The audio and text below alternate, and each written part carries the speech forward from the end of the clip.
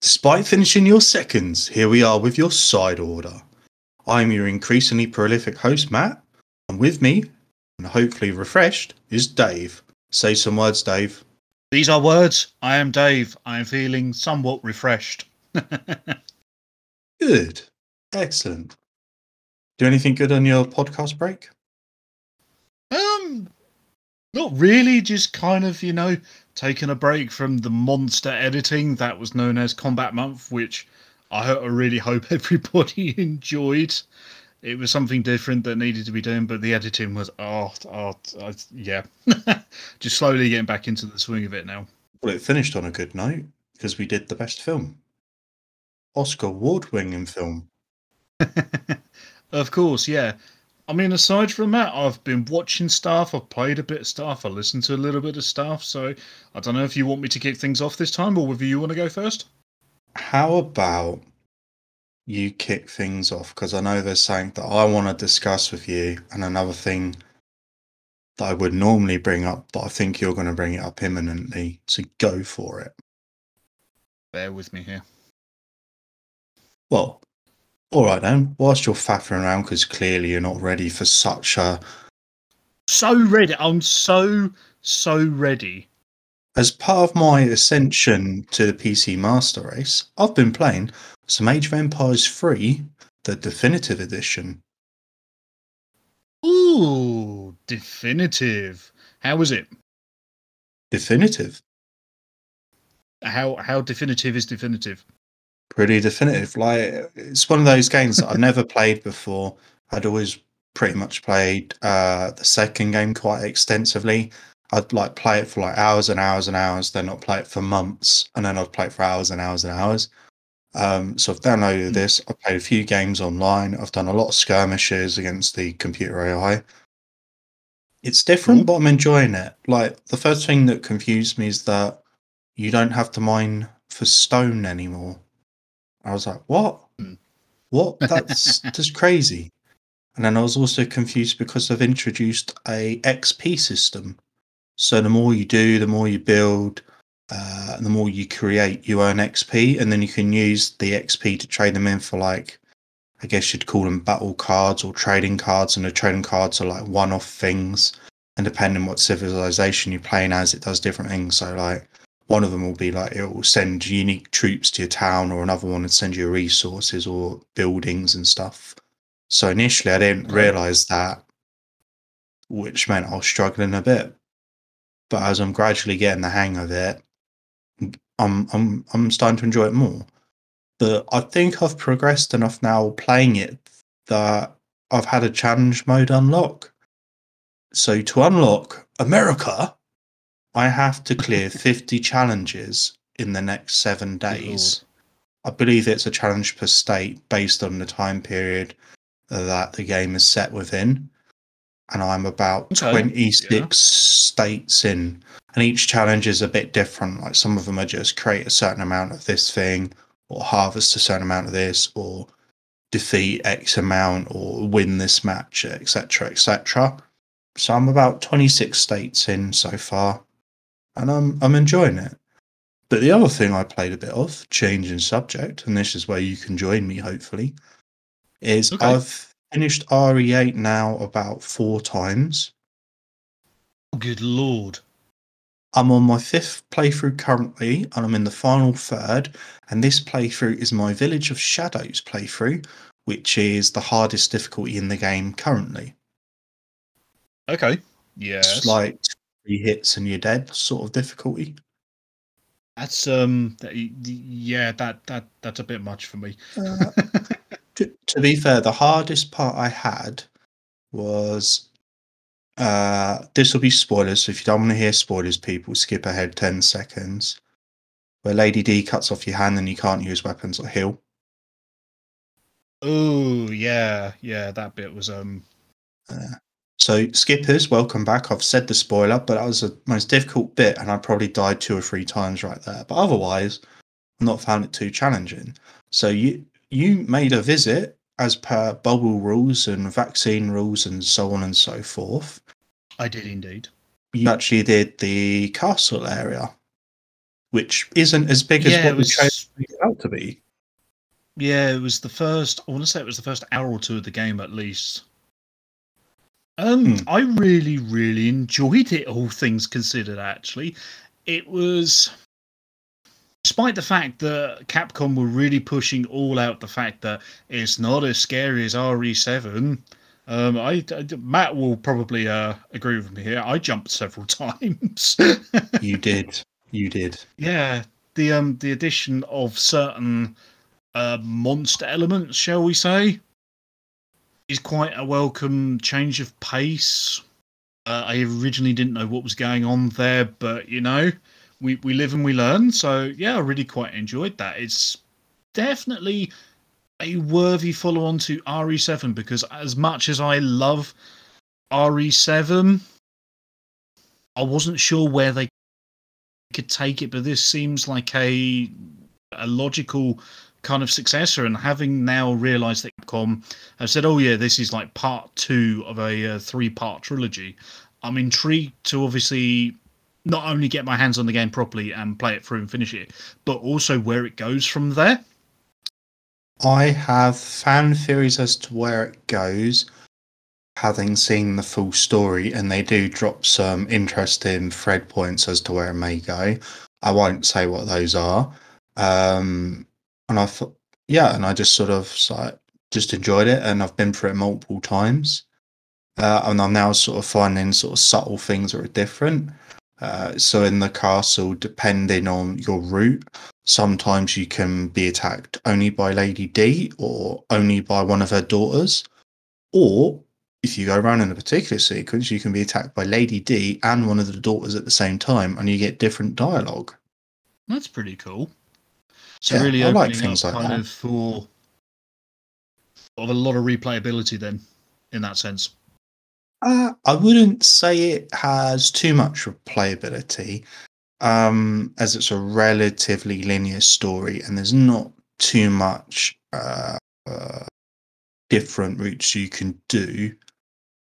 But I'm enjoying it enough to go through it repeatedly, as you might expect. Probably much like Resident Evil 3. I went through that 4 or 5 times, and as same with Resident Evil 2, I went through that at least 4 or 5 times per campaign, just because I can. And I've been playing the bonus mode as well. So Mercenaries is back. Yeah. How's Mercenaries in the first person perspective? Fucking hard. Oh, good lord. It's slightly different to other Mercenaries that I've played. Again, it makes sense, first person, and I'm really struggling with it. And I can't quite work out why. Like, if I'm getting through the game so easily, repeatedly, I'm not quite sure why this is kicking my ass so much. But there we are. I'll keep persevering, and eventually I will be victorious. Because I need to get at least I need to get at least a double S rank on all of the mercenary levels to unlock a thing. Fair enough. And I will. Fair enough. Have you played anything else then, or is that? In terms of playing, I did jump back and play a bit of RE2's No Way Out scenario. No Way Out, for your benefit, is the one where you play as the cop from the start that gets munched on in the gas station. Because that's my last challenge in RE2 that I actually need to clear, is to finish No Way Out firing less than 60 handgun bullets. And I'm still to this day just battling on with that. That one's a bit difficult in PS4. I think with a mouse and keyboard, it wouldn't be too much of a problem. So I should probably say for listeners, RE8 I've been playing on the PC as part of my Ascension. That's fair enough. No, fair play. So, real sort of Resident Evil heavy month then. Yeah, beyond that, I can't say I've really played too much else. I've got a couple games lined up that I do intend to jump on. One of them's just had a sequel announced, which we'll come to later. And yeah, I don't think I'll say too much more. So come on, now that you've read your notes and I've padded out for you, what have you been playing? Main thing I'm going to talk about here is Tomb Raider Anniversary. Mm-hmm. So I've cracked out the old Xbox 360 because I remembered I had one and was like, Xbox games. What did I miss first time around? And Tomb Raider Anniversary was one of those. So people not in the know, Tomb Raider Anniversary is it's not a remake. It's a reimagining of the original PlayStation 1 Sega Saturn adventure from 1996. So it's got familiar moments in the game. The T-Rex is back. The wolves are back. Everything that you can remember, the most memorable parts like Croft Manor's back as well. I'm really, really enjoying it, but the amount of bullshit jumps and wonky camera angles with this is just annoying.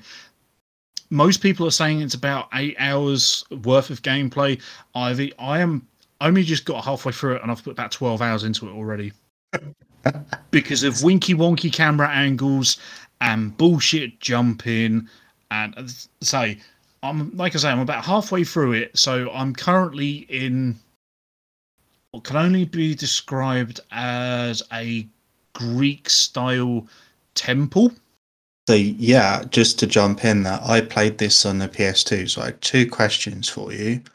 Are you struggling with the winky wonky camera and controls because it's an older game and it's that thing before controls were improved, or are you struggling because it's just poorly programmed?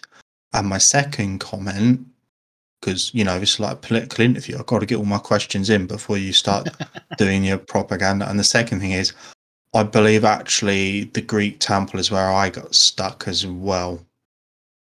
Oh, right, okay, well that's fine then. I'm control wise, it handles pretty well, but there's certain bits where it's typical Tomb Raider. You've got to make really strange jumps, and to make her lean back a certain way, you have to press back, but it doesn't match with the action she's on screen. And there's there's a certain bit where you have to jump because they've now implemented a grappling hook. Sort of motif in it. So you have to jump, grapple hook. You have to kind of do a wall run, unattach your hook. You've then got to jump another corner. Bear in mind this is a right angle corner. To then jump off at the apex of the swinging part, do a jump off to then do another grappling hook. It's just complete and utter bullshit, and it annoys me. And the Greek temple bit is just stupid. It's just absolutely ridiculous. You have to go through certain areas to then open up other areas, to open up drawbridges, to collect the things from the middle, to then backtrack on yourself to put them into a plinth to open another room, which then you go through and you have to do the same again. It's just, why?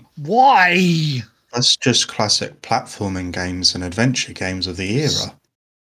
It's just, yeah, I don't know what it is about. I don't know why, to be honest. I just picked it. I was like, spoilers for potential late to the party episode coming late down the line. I've just finished the Max Payne trilogy on Xbox, and I fancied a real sort of palate cleanse. So I was like, Tomb Raider Anniversary, that'll do me. So I've mostly been playing that, but like I say, I have been playing Max Payne trilogy. But by the sound of that, just to jump in, that was that one that might have been on a certain listicle by any chance?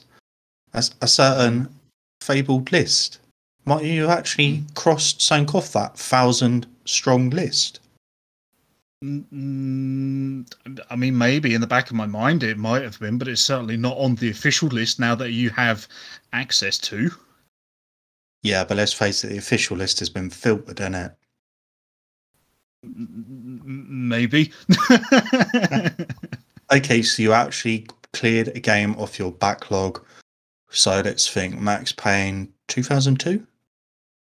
Max Payne, the version I played was, the Xbox version, which was 2002. Max Payne 2, Fall of Max Payne was 2003. And then Max Payne 3 was 2007 or 2008. It was one of those. So let's just get this clear for the listeners. He didn't just do one game; he did 3 games. That's an amazing amount of progress for someone with a back catalogue that long that he's able to clear 3 games. Like how long did it take you?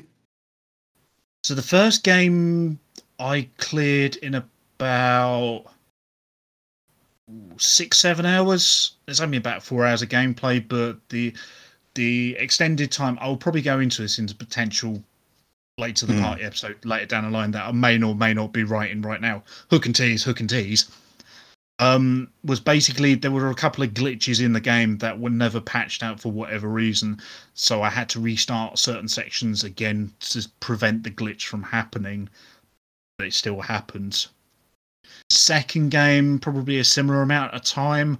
It took a little while to adjust to it because you can tell that the second game had more money thrown into it. So they've implemented more mechanics and story-wise and things like that. And I don't think it's spoiling too much, but you do get to play as someone else aside from Max Payne in the second game, which is always quite fun. The third game, yeah, that one was a fucking slog. It really was. Again, potential spoilers for a possible late to the party down the line. I aggressively hate played that game. That's not to say it's a bad game. Don't get me wrong. It is a good game, but it's not Max Payne. That took me 15 hours, I want to say. Ooh, quite a while. Yeah, it took me a while because I was enjoying it, but it wasn't my Max Payne that I got to know over the previous 2 games. So and it got to a point where I was going to stop, and then it said, "Please change disc." Because I'm playing on an Xbox 360, the Xbox 360 version of Max Payne comes on 2 DVDs as opposed to 1 Blu-ray disc. So I kind of got halfway through the game. I was like, "Well, I'm halfway now, so I might as well just keep plugging at it," and I did. So, Go me! Yay! So that's only 997 other items on your list to clear. Then that's not bad. Well, I've got a nice little backlog of video games for the Xbox kind of piling up now because I'm buying bundles off eBay. Yeah, it's not a good way to go. So I've got Silent Hill 4 in the backlog. Yeah, Silent Hill 4 I want to play. Genma Onimusha, which I think I was going to do an episode 1, but I've since deleted it. I'll have to see if I can find the audio at some point for that. Maybe put it out on one of these episodes as a fun little bonus episode. But yeah, I think moving on now from video games, film-wise, I've watched shitloads this month. I've watched so much. All right, honestly, hit me with it. What have you been watching? Right, so I've watched a fair bit. So the first one I want to talk about, so for people listening at home, I'm on a video chat with Matt. I'm going to show him what I've been watching. So it's a film called Becky. Yeah. What's wrong with her face? This was released in 2020. It was supposed to premiere at the Tribeca Film Festival in April 2020, but guess what happened? Germs! Oh, I've heard of them. Yeah, went straight to VOD and home release in June. So my main reason for wanting to see it is because Kevin James, yes, that Kevin James of Paul Blart Mall Cop and King of Queens, it's his first serious dramatic role, and he's playing the bad guy as well. Oh. Yeah. So it was originally supposed to be Simon Pegg. Was he any good? Yeah, he wasn't bad actually. It's really quite cool. So going into it a little bit more, it was originally supposed to be cast as Simon Pegg, but there was a scheduling conflict, which, yeah, I can't imagine that film with Simon Pegg in the role. So basically the main crux of the film, you've got a father and daughter, Lulu Wilson playing the titular Becky, and John Hale playing the father, who's recovering from the death of their wife and mother. They've gone to this family cabin to reconnect with each other. However, unfortunately for Becky, the dad's new girlfriend and her son turn up to announce that the whole trip was to tell Becky that they're getting married. Oh, no. Oh, no. I know. So Simultaneously, Kevin James and co escape from their prison transport, make their way to the cabin for refuge. Carnage follows. nice. So I should add as well, so people can't see the DVD case at home. Kevin James has a bald head and a beard. He plays a neo-Nazi. Oh, okay, cool. So I mean, he has, cool that he's really so they've stepping out done- there, not cool that he's a neo-Nazi. Yeah, so he's got the whole Nazi imagery tattooed on his head. He's got like swastikas. He's got German iron crosses. You know, that kind of thing that you kind of, when you think neo-Nazi, he's, yeah. It's really good. The soundtrack in it is so discordant. It's not like a traditional soundtrack. It's kind of really discordant and long droning notes to help amplify the threat that the family unit's facing. The sound design actually overall is really, really fucking good. It kicks into overdrive when Becky decides enough is enough and she's going to fight back. It's so good. The blood and effects as well, fantastic for such a small, low-budget indie flick. It's ultra real, hyper realistic in places, and it's just so visceral as well. Did you say budget? Sorry? Did you say budget rather than budget? Did you say budget? I might have done. I get a little bit excited. So I know you're gagging. Yeah, all right. I know you're gagging to hear about Kevin James. So he's really sinister, and he actually comes across as a force to be reckoned with. It's a far cry from his comedy work. It's not as severe a performance as, say, Jim Carrey in Eternal Sunshine of the Spotless Mind or something like The Number 7. But I'm really keen to see where Kevin James goes from here, because he can only really kind of grow from that. So I really, really want more dramatic roles from Kevin James, please. No more King of Queens or Paul Blart Mall Cop, please. No more. No more work with Adam Sandler either, while we're at it. Agreed. Special shout out goes to Lulu Wilson as well, because with she's got a really bright future ahead of her. She's compelling, and she was filming this when she was 14 years old, and she brings a lot of depth to what could have been a really kind of one-dimensional performance, because with child actors and things, it could go either way. It could go either really, basically you could get, is it Jake Lloyd in The Phantom Menace? Christopher Lloyd? Jake Lloyd, isn't it? Yeah, Christopher Lloyd is slightly different. Yeah, I don't know where I got that from, but you could get Jake Lloyd in. But you could get Jake Lloyd in kind of The Phantom Menace going, yippee! Or, you know, this is completely different. So you watch her from going like this really, really angsty, rebellious teen to this determined survivalist wreaking bloody revenge on this group of neo-Nazis. Only complaint and the whole film is the finale is literally too dark. So you couldn't see anything. You literally cannot see anything. You know that some cool shit is happening. Slight spoilers, you hear squishy sound effects and you can clearly hear it. It sounds really, really cool. It's heavily implied, but you can't see it. And it's like, I know they've probably done it to kind of cover their backs for the budget and things, but I kind of want to see it at the way, because it's kind of what this whole film has been based around, the showdown between Becky and the Kevin James character, whose name is Dominic, because I've just remembered. It's a solid 8 out of 5.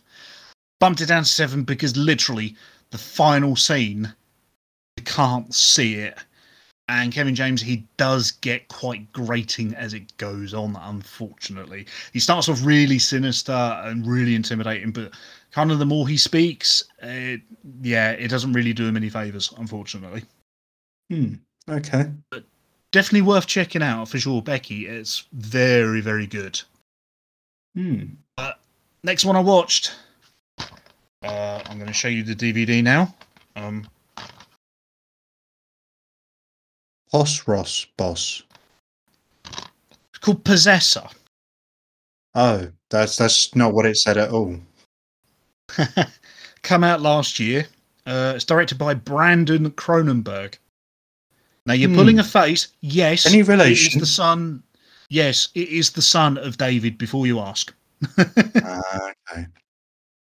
It was so the main reason for me wanting to see it. It was ranked on many horror writers' end of 2020 lists, and I know that friends of the podcast, Strong Language Violent Scenes, rated it very, very highly as well, which I think is probably where I first heard about Possessor. And it's recently come on Shudder UK, I want to say. But I bought it on DVD. And obviously, with it being Cronenberg's son, it was elevated to a must-see. And I finally got around to it in June 2021. as is the way. So I'm now going to wax lyrical. Please stop me if you think I'm going on or whatever. Stop! But oh my god, this is one of the best sci-fi horror films I've seen in the last 10 years. It is astounding. It's thought-provoking. It stays with you. I really wish, honestly, I had watched it sooner. It's a high-concept sci-fi thriller that deals with the consciousness and mental health kind of in a way, and questioning the way the mind works. It does all this while having a really tightly honed script, mesmerizing performances from the cast, and sublime soundtrack. Seriously, it's so fucking good. You'll be thinking about it for days after, because I definitely did after I watched it. And you will probably question your own identity as well, because it is that sort of film. There's no CGI either. It's 100% practical effects, and it's all in camera. It's all done. It's bloody, it's violent, with a tinge of Daddy Cronenberg's love of body horror as well, which was quite nice to see, considering it is Brandon. I barely blinked the whole film was on. I barely moved. It's a while since someone gripped me so much like that. Possibly since I saw the world premiere of A Little More Flesh 2 at the Soho Horror Festival. Shockdown Saturdays a little while back, which I think we talked about on an episode, but I think got deleted for whatever reason. But it's, yeah, I tried to write my own plot synopsis. I couldn't do it without spoiling it, and honestly, the back of the DVD box is the most precise way to put it. So let me know if this grabs you at all. So using brain implant technology, corporate assassin Tasia Voss takes control of other people's bodies to execute high-profile targets. As she sinks into her latest assignment, Voss becomes trapped inside a mind that threatens to obliterate her. I feel like I've seen or read or played a lot of stuff like that. So yeah, okay. One to check out.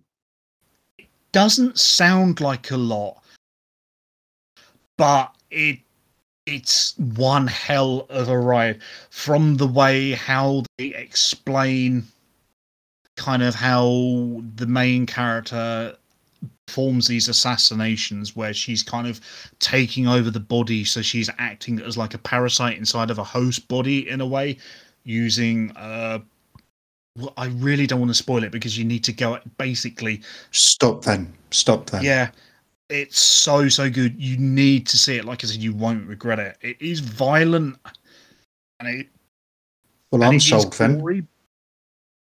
It is really violent and really gory, and obviously the whole body horror angle as well.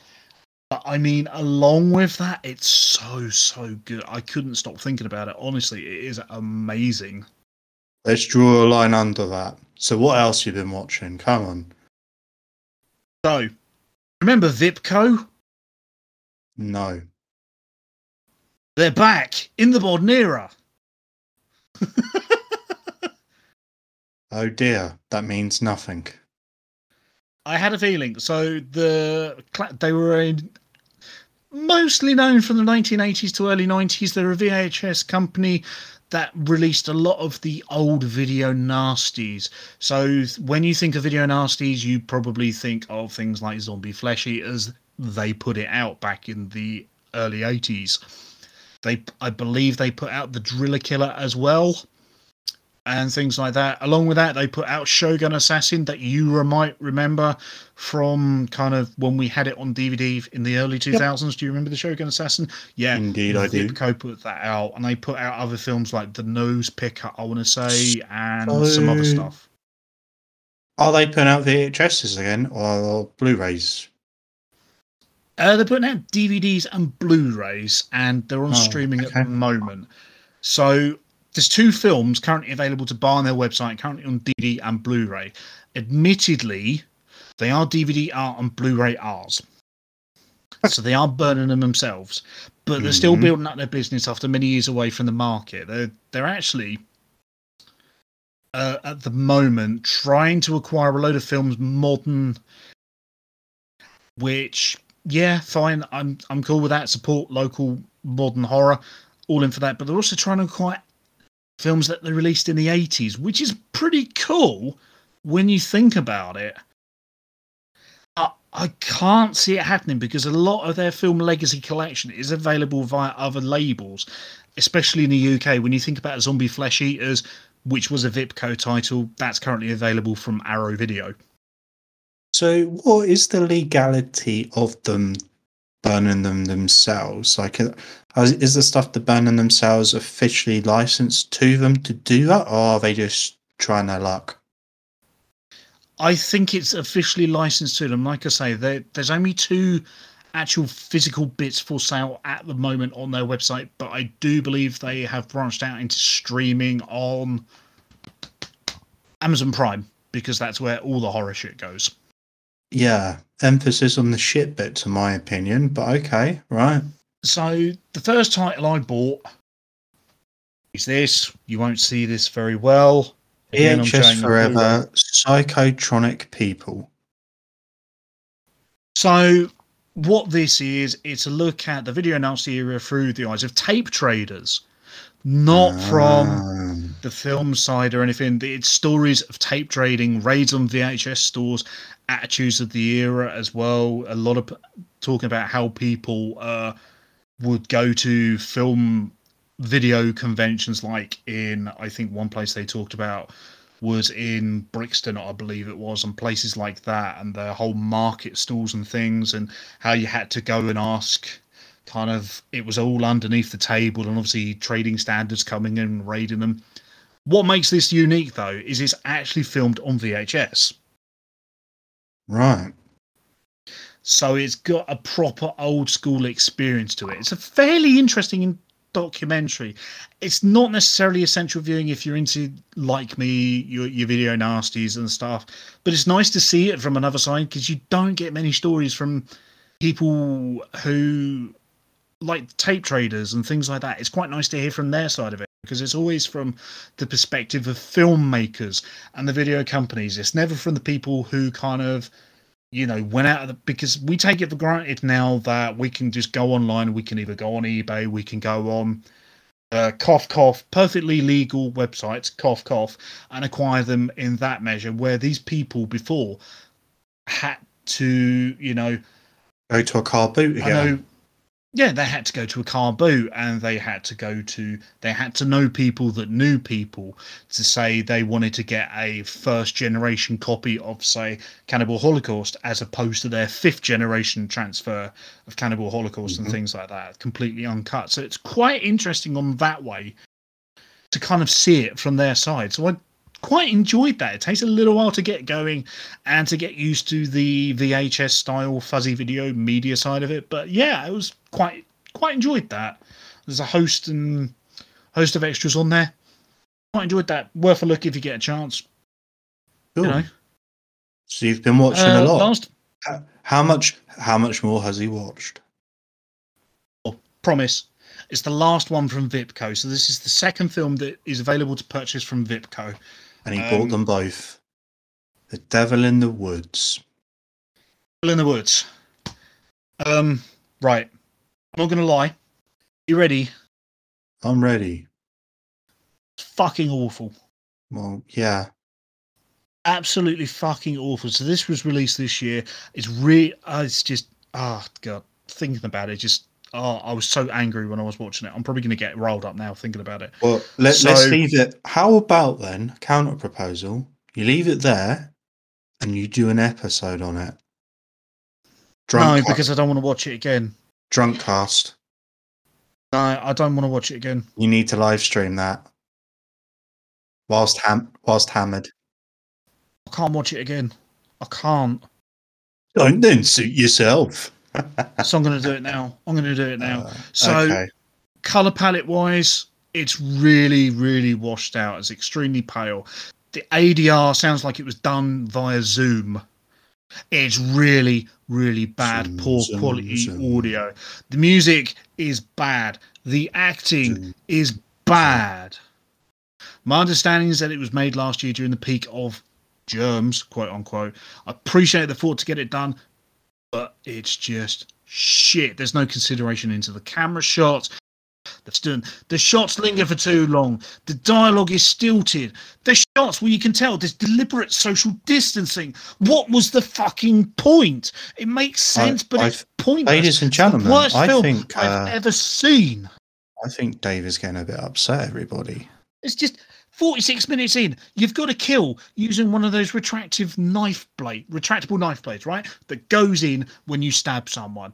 It's awful. You can tell that they've done it, rather than doing a shot. Only Dave is miming, stabbing. 70 minutes, and it feels like 3 hours. The girl has her throat slit towards the end of the film, but she manages to get up, and she's still bleeding before being captured again and then stabbed repeatedly. By masked people, which is never explained who they are, what they're doing, aside from a couple of shots of witchcraft books, because reasons. There's a big twist at the end, right, where the girl's dad kills his daughter while wearing a mask. Then the big police officer knows he did it and thanks him for the sacrifice because reasons. So it sounds like a 10 out of 10 would buy again from VIP Video. No. So you won't be buying anything else from them, man. Are you within your 14-day return window? Customer satisfaction? Because clearly one is not satisfied. No. Okay. Again, that's the problem with having a long list and taking 6 years to watch everything. That was fucking awful. That jumped the list. I could have watched something better than that, and I spent 70 minutes of my time just getting irate. And I need a breather. You take it for a couple of minutes. So speaking of watching something better, I know how to do films, unlike Dave. So I watched a fair bit this month. So I watched Indiana Jones and the Raiders of the Lost Ark. Big smile on my face all the way throughout, singing along with the music, speaking along with the lines, just really enjoying myself. Like, none of this turmoil and unknown suspense as to whether or not it's going to be a shit film. Because I'm going into that knowing, this is going to be quality, like over 2 hours of quality. And I'm like, sorted. I watched a bit of Starship Troopers, the first one, which is brilliant. Again, I sat there with a smile on my face for over 2 hours. Watching them kill bugs, watching their whole propaganda and silliness and the whole political thing that is essentially a fascist state. Really interesting thing to watch. Thoroughly enjoyed it. Like, I don't know. Do you want to know more? Do you want to know more? I really don't. I really can't quite understand sometimes where you're like, I've just brought some shit from a random company. I know, I'll watch some more shit. Like, you should do what I do. You should just go, you know what? I want to watch that. I know. I'll put on an Arnie film. I know it's going to be good. Like, I tell you what though. I did watch one good film this month. Did you? Was it Indiana Jones? I did watch one. No, I watched Spider-Man Into the Spider-Verse because it had its UK terrestrial TV premiere a couple of weeks back, and God, I love that film so much. It's a really good film.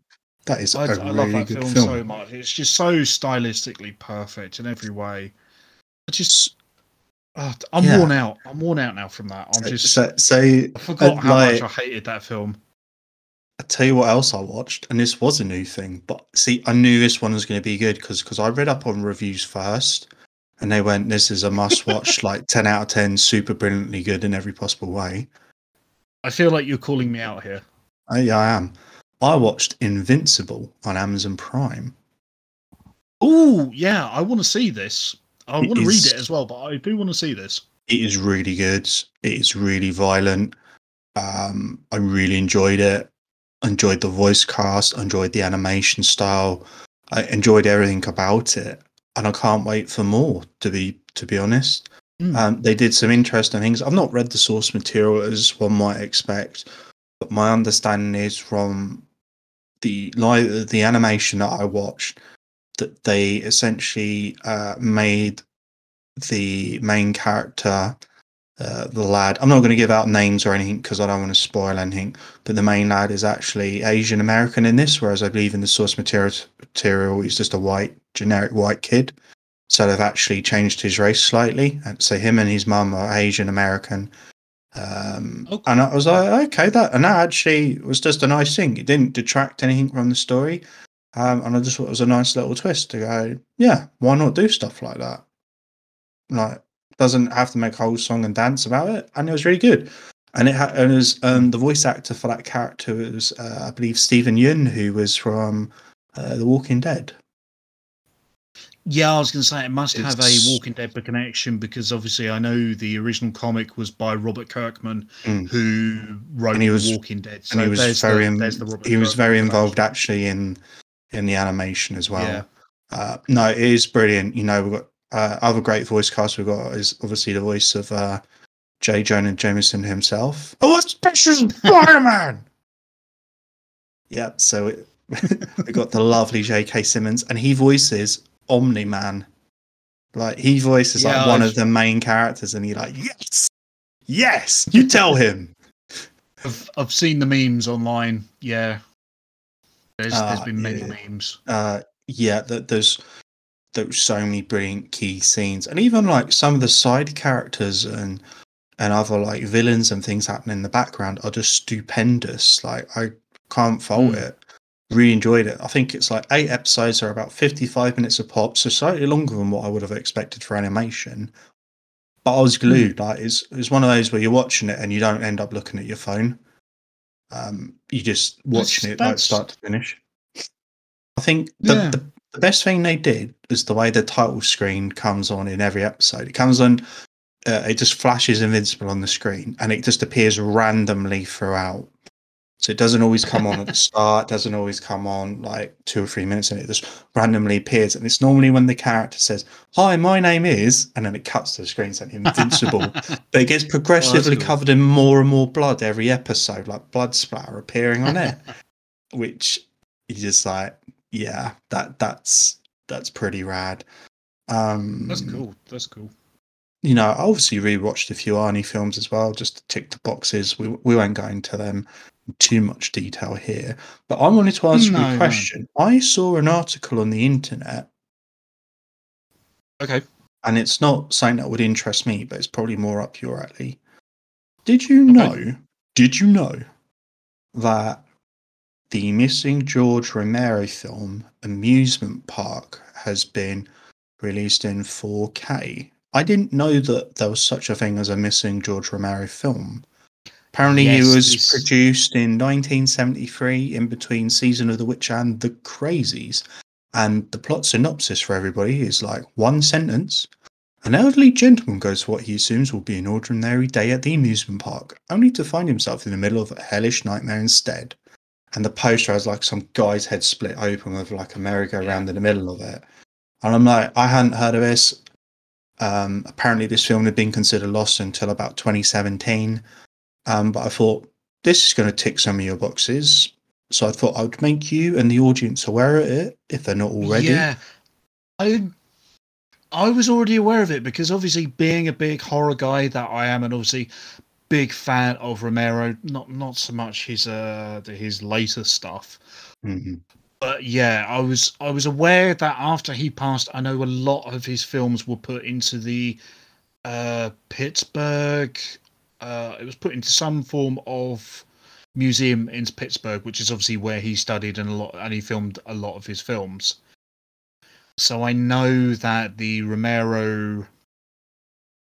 Oh God, what's the word for it? The Romero estate had said they'd got their hands on, they'd found this film, and yeah, I'm quite excited to see it. I think it's streaming exclusively at the moment on Shudder in the UK, so that's definitely one I'm gonna. I believe it's got a. take out. I believe internationally it's had a physical media release as of the June the 8th. 4K. Yeah. So yeah, I think I may have to pump for a Shudder subscription again, because I gave it up sort of late last year, unfortunately. But I think with the amount of what do you need to be stuff they've got subscribed when you've got like stacks and stacks of stuff to work your way through? It's the sort of thing, isn't it? So there's one more thing I wanted to talk about, and this will lead us quite nicely into our next thing. And I'm hoping this will be a relatively interactive thing. So in our video chat, I want to do a screen share, and I want you to watch a trailer for something. And I want your live reactions for the crowd. So I'm going to try and do a screen share. Okay. Don't read the title in the black bar, and I'm just going to start, and hopefully it will play with sound. If not, I'll just send you the link and we'll try again. Okay, so are you ready? Okay, I'm ready. Okay, so we've got marching people, founding fathers who brought you, Archer, Spider-Man Into the Spider-Verse, The Expendables, and Magic Mike. What? What? I'm George Washington. Let's go start a fucking revolution. What is this?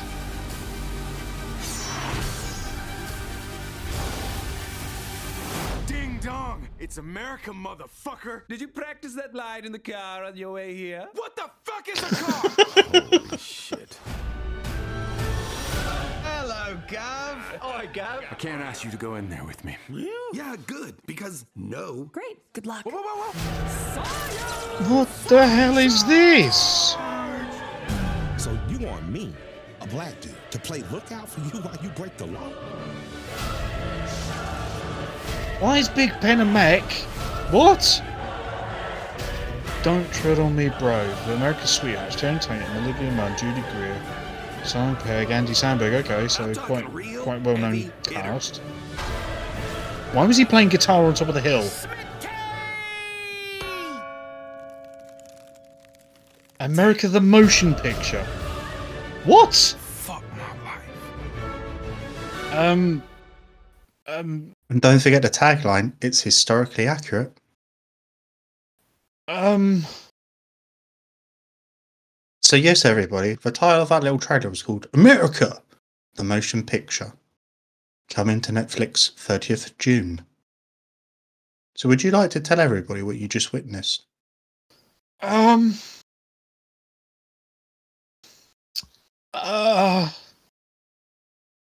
Okay, let me throw out some voice casts for you then, whilst you just process for a moment. We have Channing Tatum as George Washington. We have Simon Pegg as King James. We have Judy Greer as Martha Danbridge. Bobby Moynihan as Paul Revere. Olivia Munn as Thomas Edison. Amber Nash as the Street Racer Girl. Lucky Yates offering some voices. Babe the Blue Ox, the baseball announcer, and Dude Bros. We also have the voice of Killer Mike as the blacksmith. We have the voices of Jason Mantzoukas playing Samuel Adams. We have Will Forte playing Abraham Lincoln. Jesus. We have the voice of Kevin Gillespie as John Wilkes Booth. Andy Samberg as Benedict Arnold. And so many more. I'm just speechless at that. It's like it's America, as in the world's view of America. Literally in that voice, just America. I'm just wow. Yeah, I'm gonna have to watch that. Again, I knew that you wouldn't have seen the trailer for that because we operate in different circles. Wow. And I've been saving that for like 2 weeks. Wow. Waiting to this moment. I wouldn't have seen it. Wow. Yeah. Okay. Wow. When this episode goes live, we'll just post that trailer underneath it. I'm speechless at that. That was amazing in every way. A visceral assault on the eyes and ears, and I'm ruined. Excellent. Wow. Okay. Yeah. So we should move on to our final part of the show. Really, I don't Yeah, know if I can do so it. the connective fluid was traders. Yes. Yeah. Nice segue. Okay. Nice. Okay. I said So that in way. keeping, you did seg that way, and we're not talking about the Paul Blart segue. Ho Ba-dum-ts. Yeah. So it was E3, which is the Electronic Entertainment Expo, I think is their name, which, for those of you not necessarily who are into video games or such, it's basically video game Christmas. Would you agree with that, Matt? It used to be. Okay, we're going to get into this later on. So essentially, it's where all of the game developers get together in one place. I think it's San Francisco, or is it California? America. America somewhere. One of the sunny states. They all get together in a big convention hall and they go, and they basically, I know Matt's going to hate this analogy, but they whip out their massive content dicks and go, look at this. And some of them are compensating this year.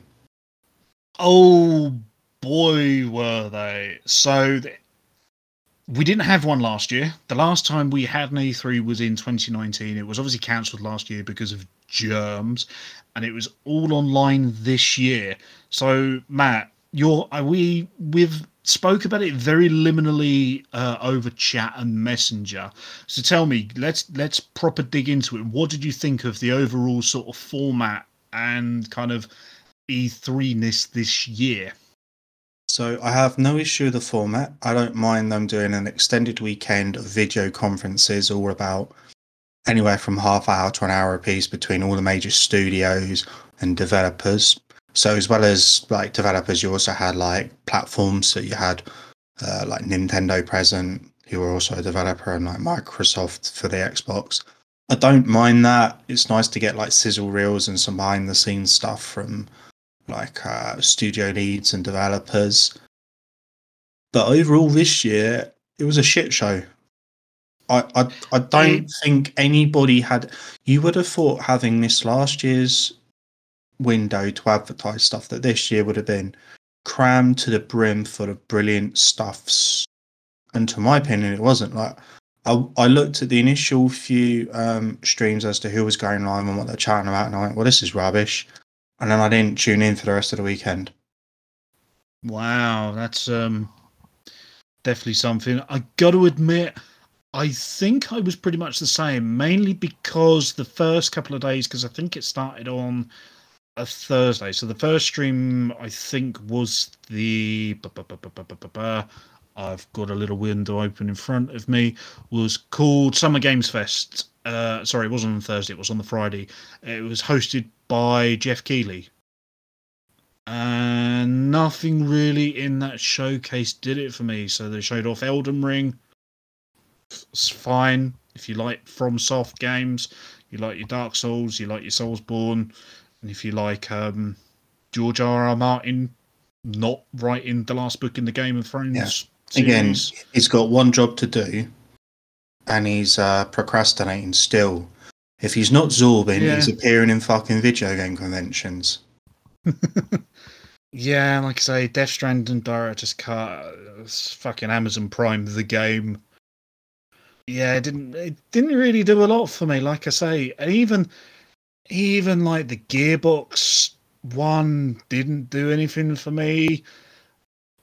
It was just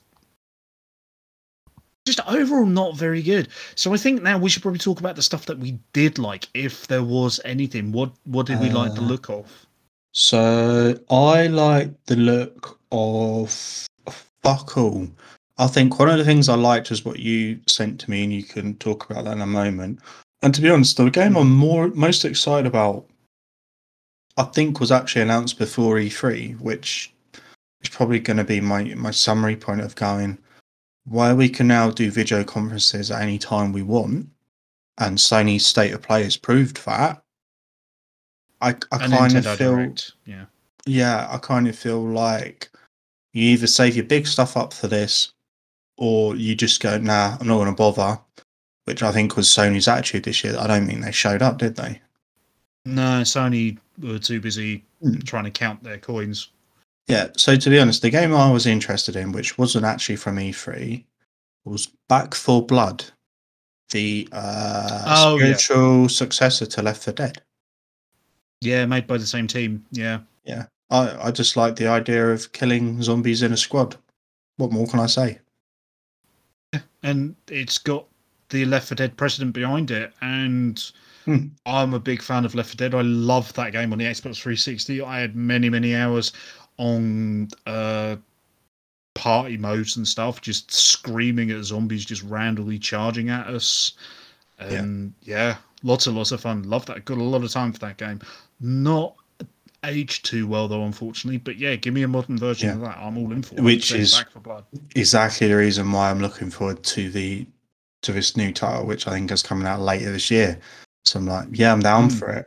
But in terms of what was actually announced at E3 that I went, oh, and there's one that you actually sent me, and that was a new Metroid game, a new 2D Metroid game called Metroid Dread.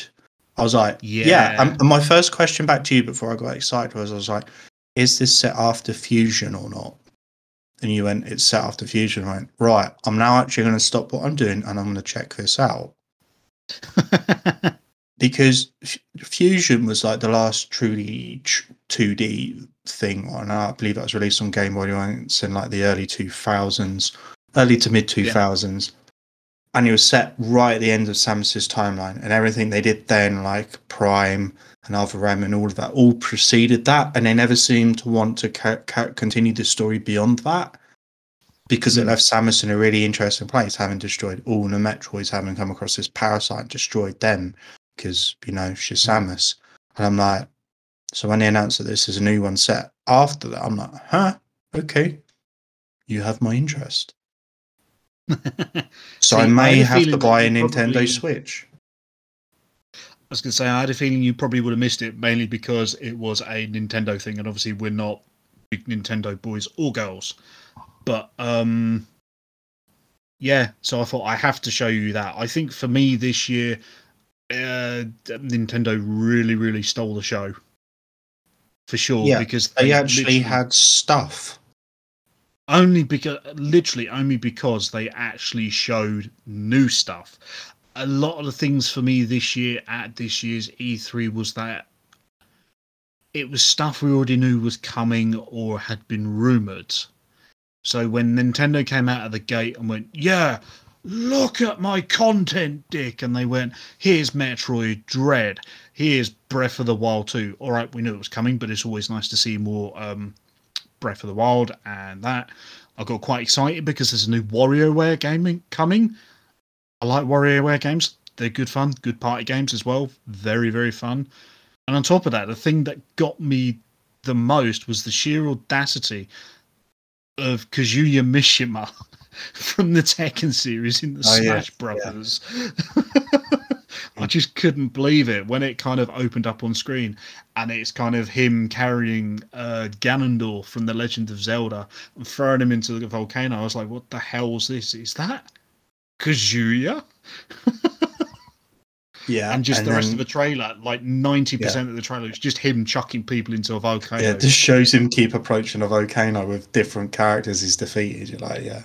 Now, isn't it like Kirby's the funniest one where it like floats back or bounces back or something? Yeah, Kirby's the last one he throws. He kind of literally holds his arm out, drops him, looks over the edge, and just in the background you just see Kirby just float off like, not today.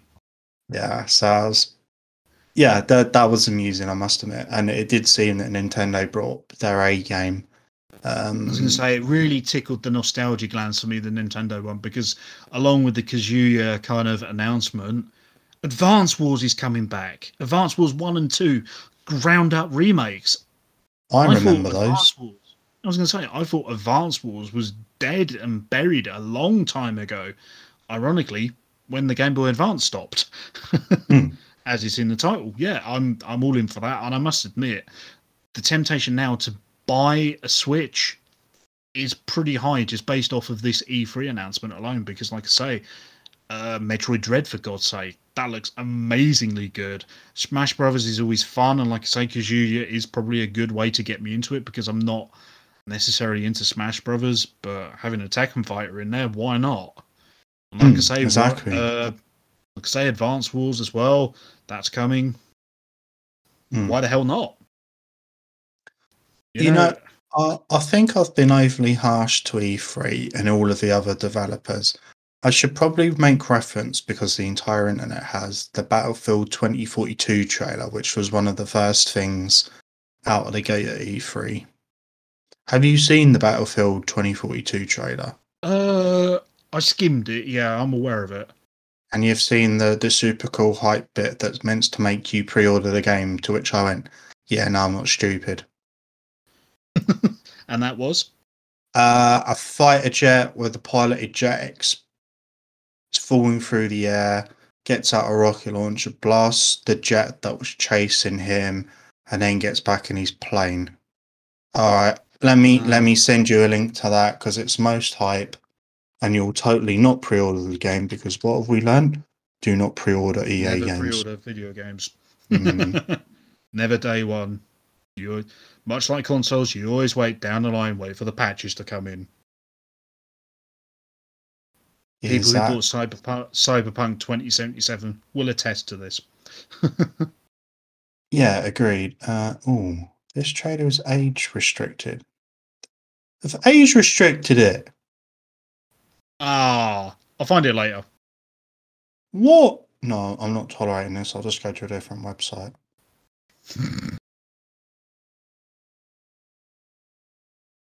Yeah, see, there we go. IGN doesn't care. Good old IGN. I'll paste this into Discord then. Okay, let's have a look.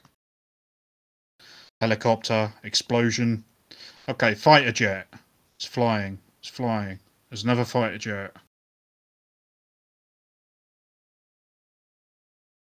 They're flying. They're dogfighting.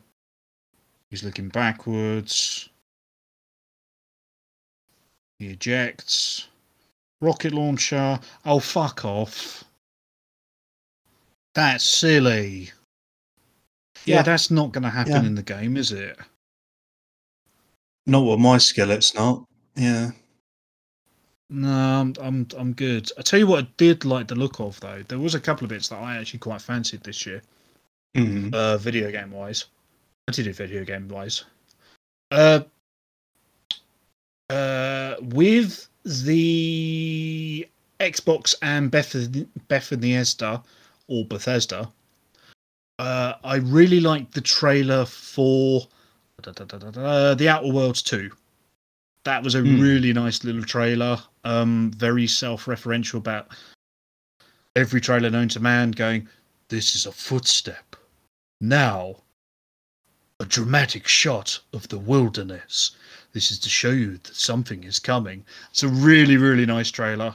Quite enjoyed that. The Outer Worlds 2 is coming. I know there's a lot of fans of the first game. I'm happy for them. I did actually, surprisingly, quite like the look of the Halo Infinite multiplayer, just based purely off the fact it looks really pretty and really nice. I'm not a big Halo boy, but the multiplayer as well, it's free to play. I simply don't care because Halo, not interested. Yeah. It's like every year there's a new Halo, and there's been a new Halo like every year for like 25,000 years. Like, just not interested. No. The conference I liked the most, though, which people absolutely hated, I really liked the Square Enix one.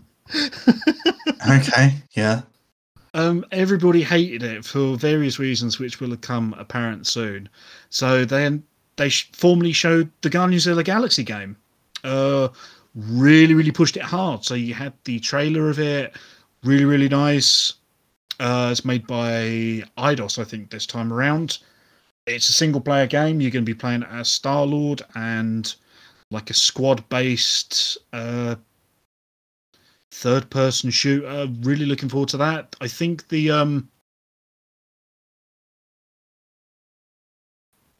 I think the dialogue trees and such are really going to make or break that game. But from the gameplay, they showed about 10-15 minutes of gameplay footage. From what I saw of it, looked really, really solid. And I really can't wait for that. It looks like Squeenix has kind of learned from their mistakes from the Marvel Avengers games. Speaking of which, Black Panther DLC is coming out. Lovely, great. Couldn't care less, unfortunately, because the Marvel Avengers game is just a shit show from what I can gather. Yeah. Yeah, Life is Strange, True Colors. Yeah, looks gorgeous, looks lovely. I love Life is Strange, the first one. I haven't got round to playing the second one or Before the Storm yet, but I trust that, you know, they will be fantastic as well. Yeah, I don't intend to play anymore, to be honest. I liked the first one so much. It was a nice story. I don't need more. I'm just going to leave it there. Yeah. But you could get the remastered collection, which just literally looks like they've changed the lighting, and that's about it, from what I could tell from the trailer. Or, hear me out here, I could not, and I could just keep my happy memories of the experience with it and not taint it with shitty sequels potentially, or numerous sequels. Yeah. There's nothing wrong with a one and done, but like games or films. No. They don't all have to be giant franchises. No, I mean, that's fair. The biggest thing I took away from though, were from the Square Enix one, was we need to kill Chaos! Chaos! And yes, I am referring to Stranger of Paradise Final Fantasy Origin trailer, which is a Final Fantasy spin-off game coming from Team Ninja. And it looks utterly ridiculously bad, but in a really, really fun kind of way. And everybody just seems to keep going, Chaos! I need to find Chaos. I need to kill Chaos. I think I counted there was at least 20 mentions of the word Chaos in that trailer alone. Say Team Ninja. Team Ninja. Okay. Interesting. Of Ninja Gaiden fame. Yeah. So That's a lot of people saying it looks like a Soulsborne game. I didn't get that vibe, but again, I've been way off base before. It looks wacky, it looks stupid, because the main hero needs to kill Chaos, and he's wearing a polo shirt, so you know he's serious. And he has a whacking great big sword, and there's no blood in it, it's just all crystals and stuff, which, yeah, that's fine, it's Final Fantasy. I don't know why they didn't make it its own IP, but... So they could market it as Final Fantasy, that's why. I guess so.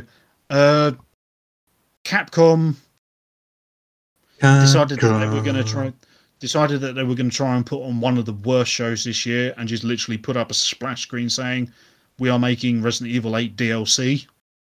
It's like, of course you're making Resident 8 DLC. To be honest, I'm surprised they didn't make DLC for Resident Evil 3. Though arguably, if you refer back to my previous point, is that the Resident Evil 3 should have just been DLC on the Resident Evil 2 package. Yeah. Like, and it's going, we're suddenly going to make DLC for it. It's like, well, was your intention not to? Apparently so, then you have to assume so. In which case, I'm like, if the intention wasn't, then don't just churn out some knockoff shit. Yeah. But again, I don't want a new Resident Evil game every year. They need time to breathe and decompose. You need time between them, otherwise you get what happens with Resident Evil 2 is great, but Resident Evil 3 come out literally the next year, and we all went, I think this needed more dev time, this needed more separation.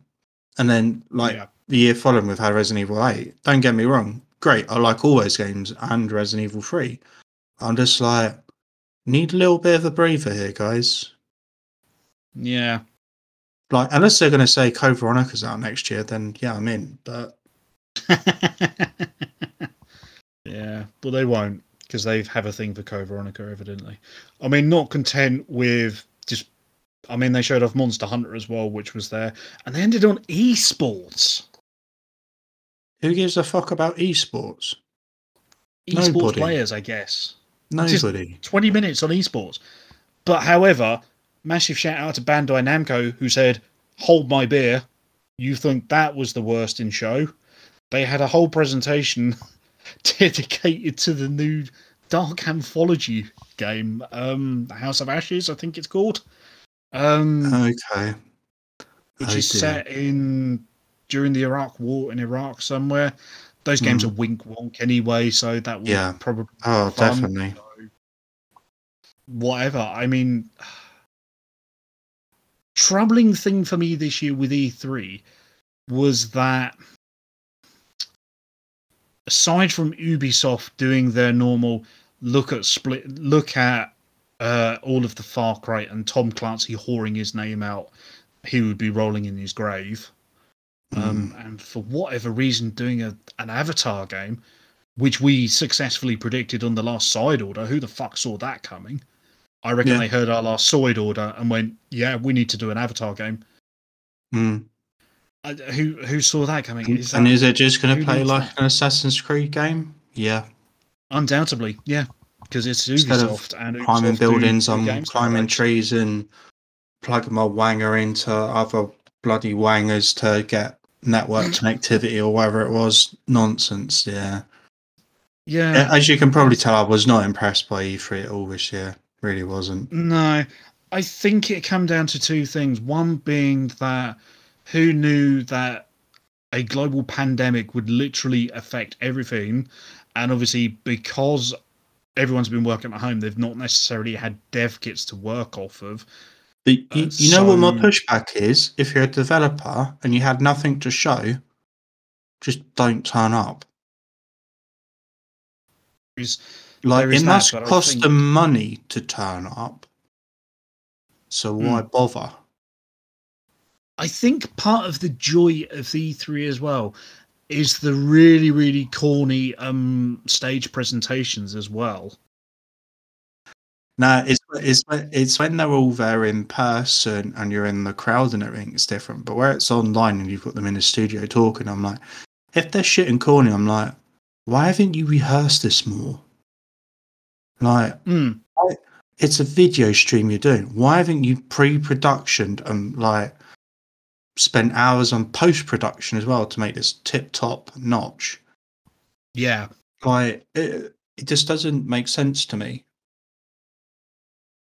I mean, like I say, part of the joy of it being a live show, like I say, on the stage, is you do get those really weird, wacky moments. I can think back to E3, I want to say it was 2006, 2007, where they had the Nintendo head honchos on stage showing off Wii Music. Do you remember that?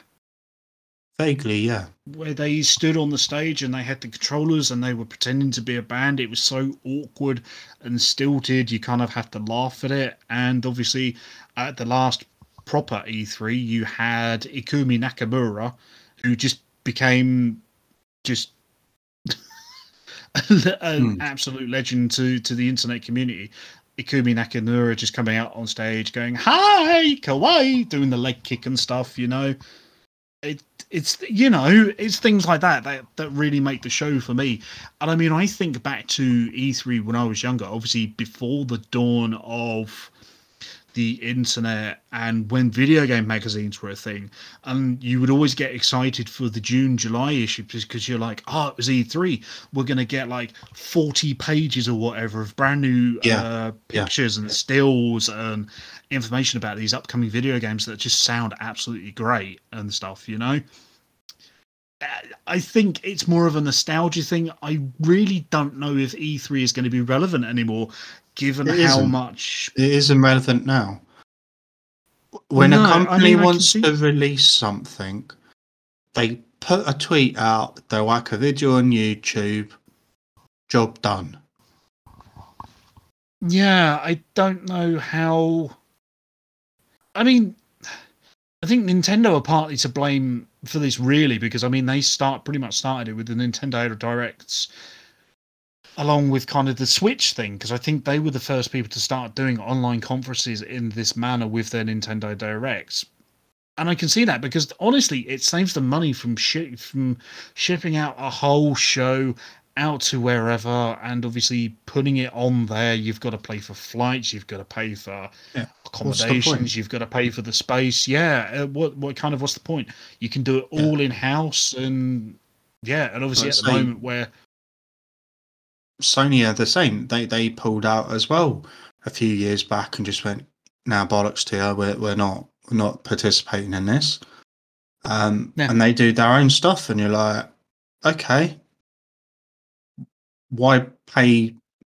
Again, I think my opening point was, why are they paying the 3Es for all of this when anybody can set up a YouTube? They've got Twitter accounts. Fuck, they could pay a bloody Twitch streamer person to stream a demo of their game or something, can get more views. Yeah. Like, and all they have to do is give them like a 50p, like bloody Cadbury Dairy Milk or something, and they'll stream it for them. Like, so. Yeah, so when RE8 was due to come out, Capcom were actively seeking people to stream their announcement streams, like in March and I think February, March time, whatever you remember they did those streams. They were like, have a look at the game and stuff, more in depth. They were seeking ambassadors and stuff on Twitch so that people would like live react to it and stuff in order to get exposure and stuff. I think with the way things are going at the moment, that's probably where I think a lot of video game announcements and such like is gonna go. It will become more social, so in a way they will, like I say, because as soon as you put it out on the internet, like in a digital platform or whatever, and you get an audience watching, I mean, take this for an example. I went onto the official E3 Twitch stream. Yes, that's a thing. It was a thing anyway. I went on there, but their chat, no.